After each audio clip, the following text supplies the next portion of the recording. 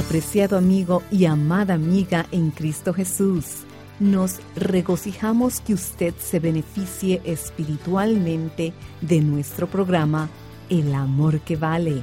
Nuestra oración es serle de bendición. Nos encontrará en elamorquevale.org, elamorquevale.org, y nuestro número estadounidense es 901-382-7900. Repito, 901-382-7900. Y permítanos compartirle que para que usted pueda continuar descargando este podcast, necesitamos su apoyo financiero mensual para cubrir los costos de producción. Sin importar el monto de su donación, lo que el Señor ponga en su corazón enviarnos será de gran apoyo. Gracias por sus oraciones y ofrendas de amor.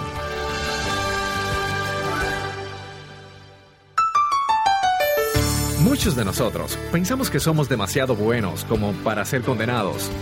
¿Sabe que la peor forma de maldad es la bondad humana cuando se vuelve un sustituto para el nuevo nacimiento? Medite en esta declaración.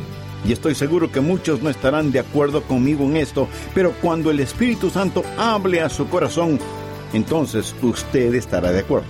Verá, yo no le puedo convencer de nada. Usted me está escuchando y mentalmente puede no estar de acuerdo conmigo. Y todo esto usted no lo aprende en el colegio o en la universidad y nadie puede enseñárselo.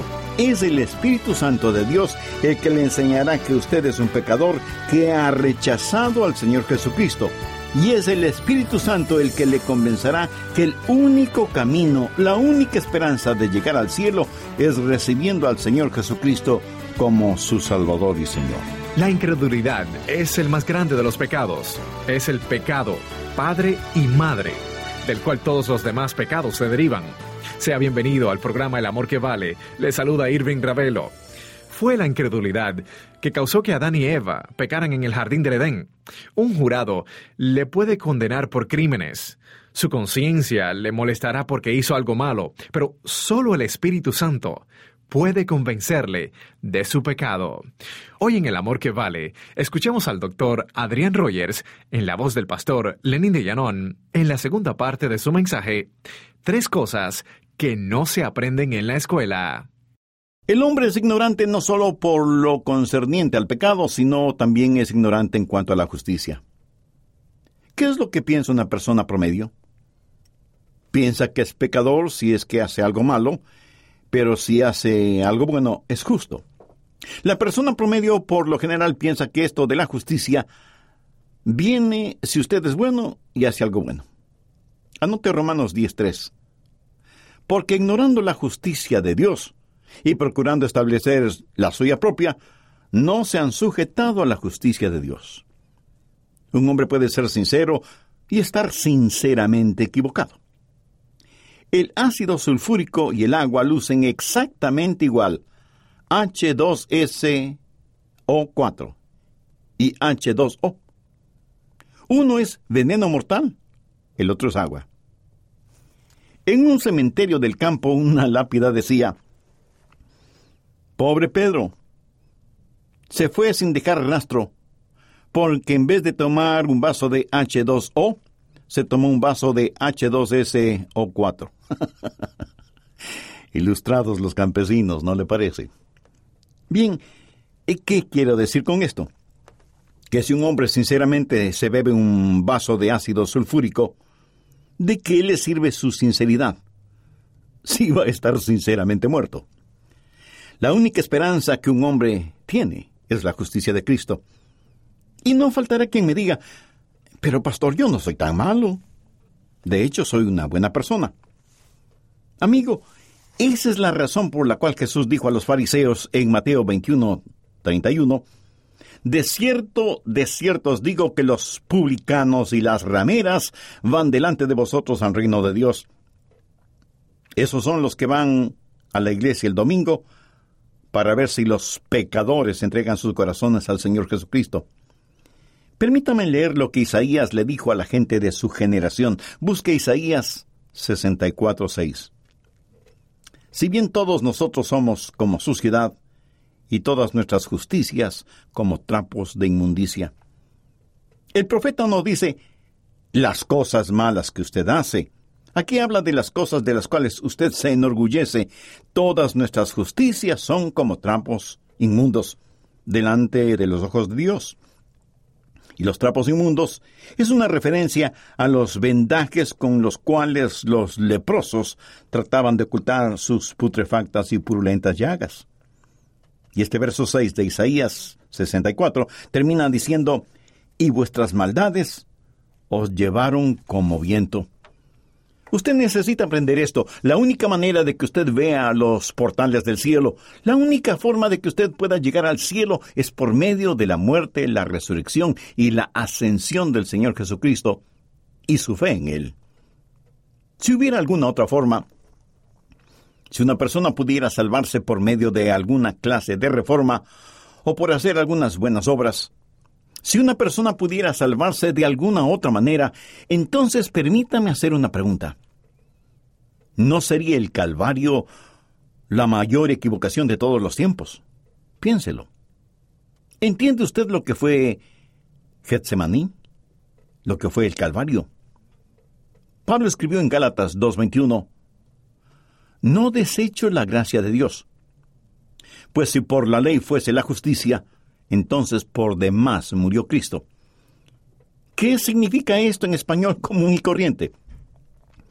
Que si una persona puede salvarse por guardar o cumplir la ley, o sea, los 10 mandamientos, el juicio y la muerte de Cristo, así como toda la realidad del Calvario, fue la más grande equivocación divina. Muchos de nosotros pensamos que somos demasiado buenos como para ser condenados. Escúcheme, la peor forma de maldad es la bondad humana cuando se vuelve un sustituto para el nuevo nacimiento. Y estoy seguro que muchos no estarán de acuerdo conmigo en esto, pero cuando el Espíritu Santo hable a su corazón, entonces usted estará de acuerdo. Es el Espíritu Santo de Dios el que le enseñará que usted es un pecador que ha rechazado al Señor Jesucristo, y es el Espíritu Santo el que le convencerá que el único camino, la única esperanza de llegar al cielo es recibiendo al Señor Jesucristo como su Salvador y Señor. Y quiero que usted vea lo que Él hará por usted. Somos, por naturaleza, hijos de ira, pero cuando somos salvos, venimos a ser parte de la naturaleza divina. Esto es lo que la Biblia llama nuevo nacimiento. Los cristianos no solo son personas reformadas, no solo son buena gente. Cristianos son los que han experimentado un cambio en su naturaleza. Cristo cambia aquello que eran y perdona lo que han hecho. Pero no solo Él nos cambia lo que nosotros somos, no solo nos limpia, sino que también nos da lo que necesitamos. Justicia. Romanos 4, los versos 5 y 6 dicen, mas al que no obra, si no cree en aquel que justifica al impío, su fe le es contada por justicia. Como también David habla de la bienaventuranza del hombre a quien Dios atribuye justicia sin obras. ¿Qué significa esto? Cuando usted dice, Señor Jesús, yo creo que tú moriste por mí en la cruz, creo que pagaste la deuda de mi pecado, sé que soy un pecador y que necesito arrodillarme delante de ti y creer en ti y confiar en ti. Entonces Dios dice, bien, entraré en tu corazón y te daré una nueva naturaleza, perdonaré tus pecados y tomaré mi propia justicia y la contaré como si fuera tuya. Entonces, ¿cuán justo es usted? Usted no es tan justo como Jesucristo porque posee justicia de Él. Una sencilla mujer que trabajaba para un hombre pecador, mundano, infiel, un día aceptó al Señor Jesucristo en su corazón y se salvó. Su patrón se burlaba de ella y de su fe y le ridiculizaba. Un día le dijo, Rosa, tú dices que eres salva. Dime, ¿qué sientes con esto de ser salva? Ella le contestó, yo no creo que pueda explicárselo de una manera que usted pueda entenderlo, pero siento como si yo estuviera en las sandalias de Jesús y Jesús estuviera en mis zapatos. Amigo, ni un teólogo pudo haber dicho algo mejor. Él, Jesús, tomó mi pecado. Yo tengo su justicia. Yo puedo predicar esta verdad y oro que Dios, el Espíritu Santo, le enseñe esta verdad. Cuando Él venga, se refiere a la venida del Espíritu Santo, convencerá al mundo de pecado, de justicia y de juicio. Hay una tercera cosa que usted no aprende en el sistema educativo, ni la aprenderá de ningún pastor o predicador hasta que el Espíritu Santo de Dios la traiga a su corazón. No solo la verdad concerniente al pecado y la justicia, sino también la verdad que tiene que ver con el juicio. Juan 16:11 dice, y de juicio, por cuanto el príncipe de este mundo ha sido ya juzgado. No dice que será juzgado. Gramaticalmente esto está en tiempo perfecto y significa que ya fue juzgado, ya sucedió. ¿Quién es el príncipe de este mundo? ¿Es el diablo? Él es el Dios de este siglo, el príncipe de este mundo. Y Jesús dice que ya ha sido juzgado. Muchas personas piensan que, de alguna manera, estamos esperando el ver cuál será el resultado, quién ganará, si Cristo o el anticristo, si Dios o Satanás. Con eso en mente miremos lo que Juan 12:31 dice. Ahora es el juicio de este mundo. Ahora el príncipe de este mundo será echado fuera. No piense que uno de estos días veremos cómo terminará todo. ¿Sabe lo que una persona promedio piensa? Piensa que toda la estructura de estas cosas será anulada, o que de alguna forma el pecado se saldrá con la suya, o que Dios, siendo como es tan misericordioso, aunque el hombre no se arrepienta de sus pecados, recibirá la gracia y la justicia de Dios. Mi amigo, eso no es verdad. Nuestro Señor deberá reinar y sus enemigos estarán en el polvo a sus pies. Ni siquiera existe una competencia aquí. La verdad es más poderosa que la mentira. El amor es más fuerte que el odio. La santidad es más alta que el pecado. Y nuestro Señor ya ha ganado la victoria. El Espíritu Santo de Dios quiere enseñarle que Satanás es una causa perdida, que navega en un barco que se hunde. Satanás reina sobre un dominio ya condenado, y él ya ha sido juzgado, encontrado culpable y sentenciado, y uno de esos días será encerrado en esa cárcel que será el lago de fuego. Amigo, Dios no preparó el infierno para usted. Si usted se va al infierno, y eso sucederá si no se arrepiente de sus pecados y recibe a Jesucristo como su Salvador, usted será un intruso allí. Jesús dijo en Mateo 25:41, entonces dirá a los de la izquierda, apartaos de mí, malditos, al fuego eterno preparado para el diablo y sus ángeles. Una noche estuve mirando un programa de televisión que tenía que ver con el infierno. Era uno de esos programas de misterios no resueltos o cosa parecida. El tema del programa era que la iglesia en la Edad Media estaba perdiendo muchos feligreses. Así que la iglesia se inventó la idea del infierno para asustar y acorralar a la gente. ¿Por qué hizo eso la iglesia? A fin de que los sacerdotes y predicadores tuvieran una poderosa herramienta religiosa sobre la cabeza de la gente que o regresan a la iglesia o se queman en el infierno. De alguna manera, la idea del infierno, según el programa en la televisión, fue algo como el poeta italiano Dante Alighieri inventó en su obra La Divina Comedia.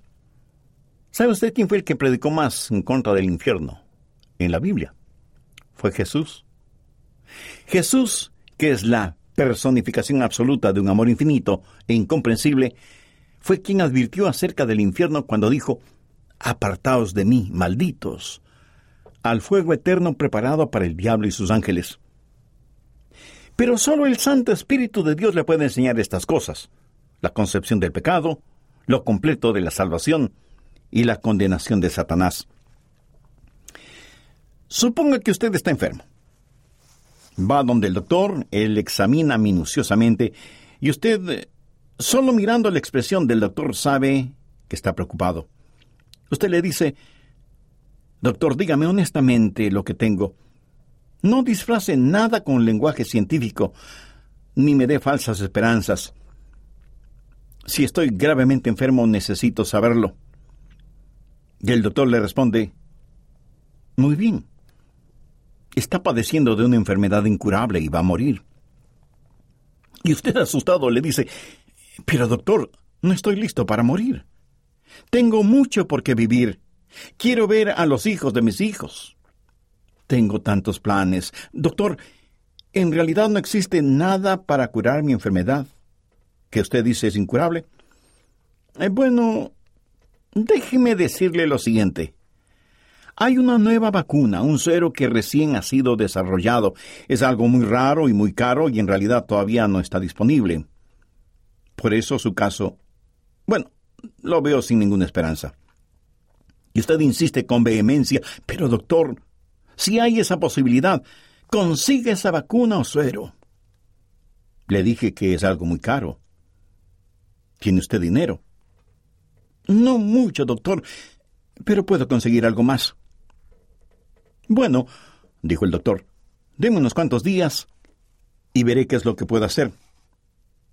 Suponga que el doctor regresa días después a verle. Pero no parece ser el mismo hombre que le examinó a usted días atrás.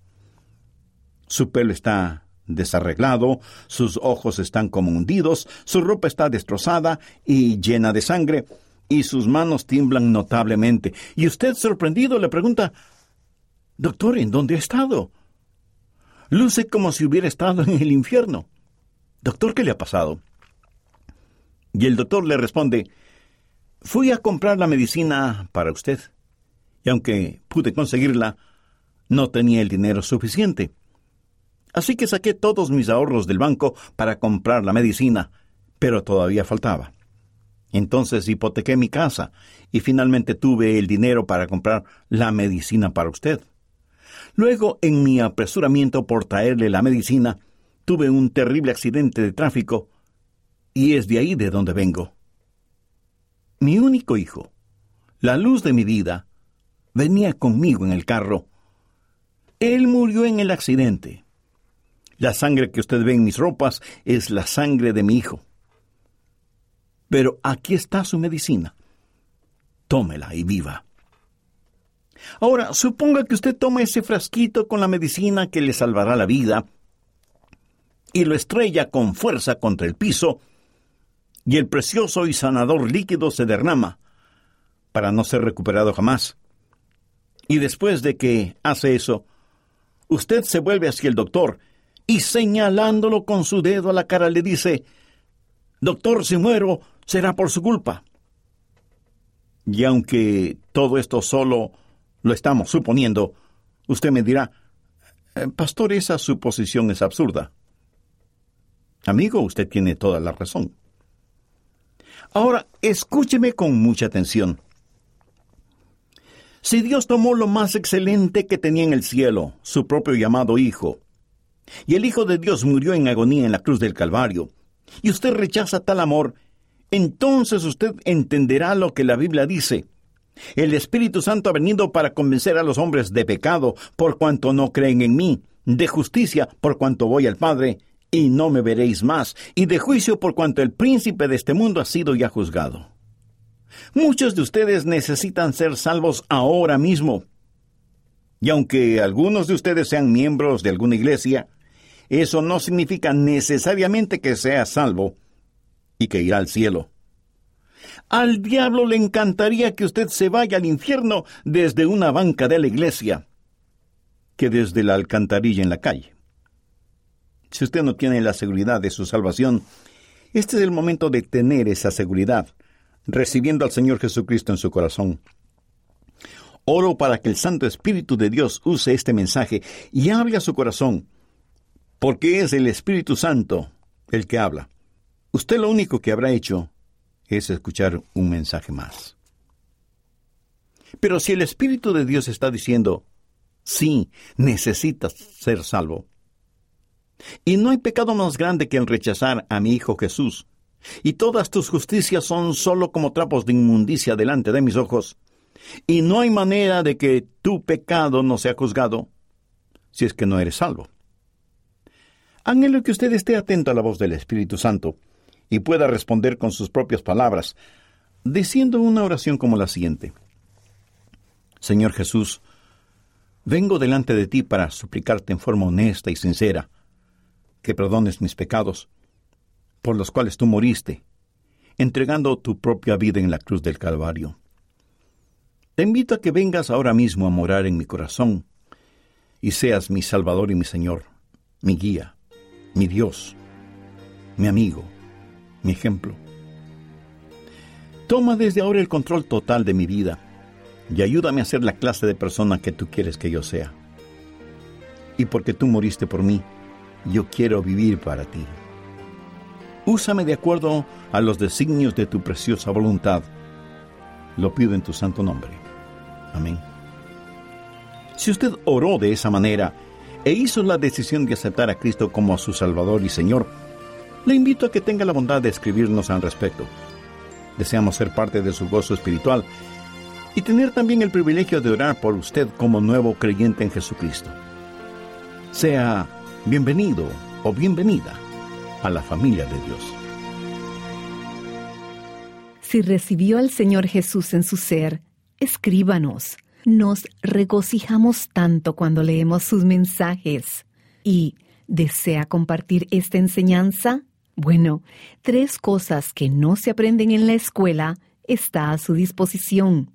Estamos en el número estadounidense 901-382-7900 o visite elamorquevale.org. Asimismo, este estudio bíblico, 3 cosas que no se aprenden en la escuela, puede descargarse en elamorquevale.org. Y 3 cosas que no se aprenden en la escuela es parte de la serie de 6 mensajes. Ponga primero lo primero. ¿Conoce su propósito en la vida?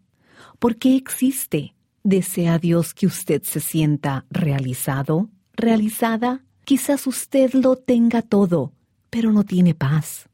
Aún le falta algo. Descubra qué es ese algo al entender el nuevo nacimiento. Encuentre la presencia de Dios que no le deja ni le abandona y cambia todo cuando su corazón llega a ser el hogar de Dios.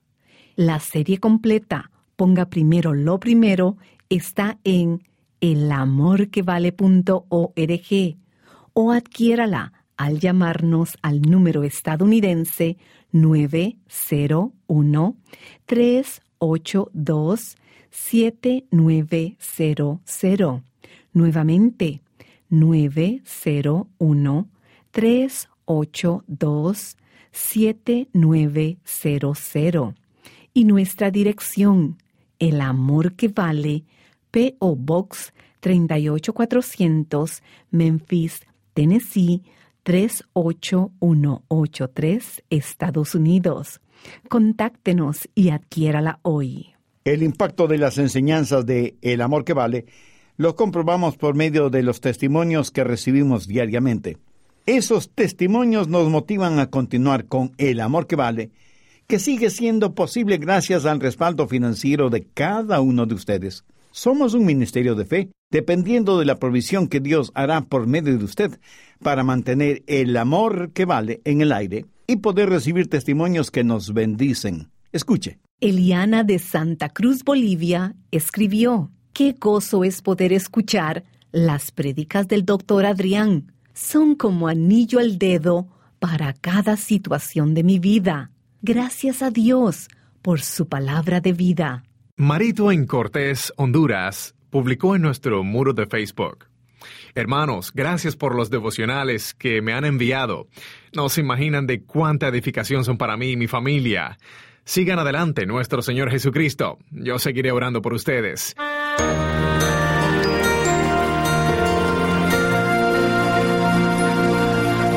Sus testimonios los compartimos con todo nuestro equipo en nuestro tiempo devocional para alabar y agradecer al Señor por los mismos. Gracias por escribirnos. Y recuerde, en elamorquevale.org puede volver a escuchar la enseñanza de hoy. Asimismo, una vez más, nuestro número estadounidense es el 901-382-7900. Reitero, 901-382-7900. O si desea, puede escribirnos a El Amor que Vale, P.O. Box 38400, Memphis, Tennessee 38183, Estados Unidos. Gracias por acompañarnos el día de hoy. Oramos que el tiempo invertido en el estudio de la palabra de Dios haya sido una bendición para usted. Soy Irving Ravelo. Esperamos que esté con nosotros para la próxima prédica, cuando el pastor Adrián Rogers nos ayudará a escudriñar las verdades bíblicas y descubrir aún más acerca del mayor amor, el amor que vale. Todos los derechos de autor son propiedad intelectual del Ministerio El Amor que Vale o Love Worth Finding Ministries. Prohibida su traducción, transcripción, transmisión, duplicación, distribución y venta sin autorización escrita.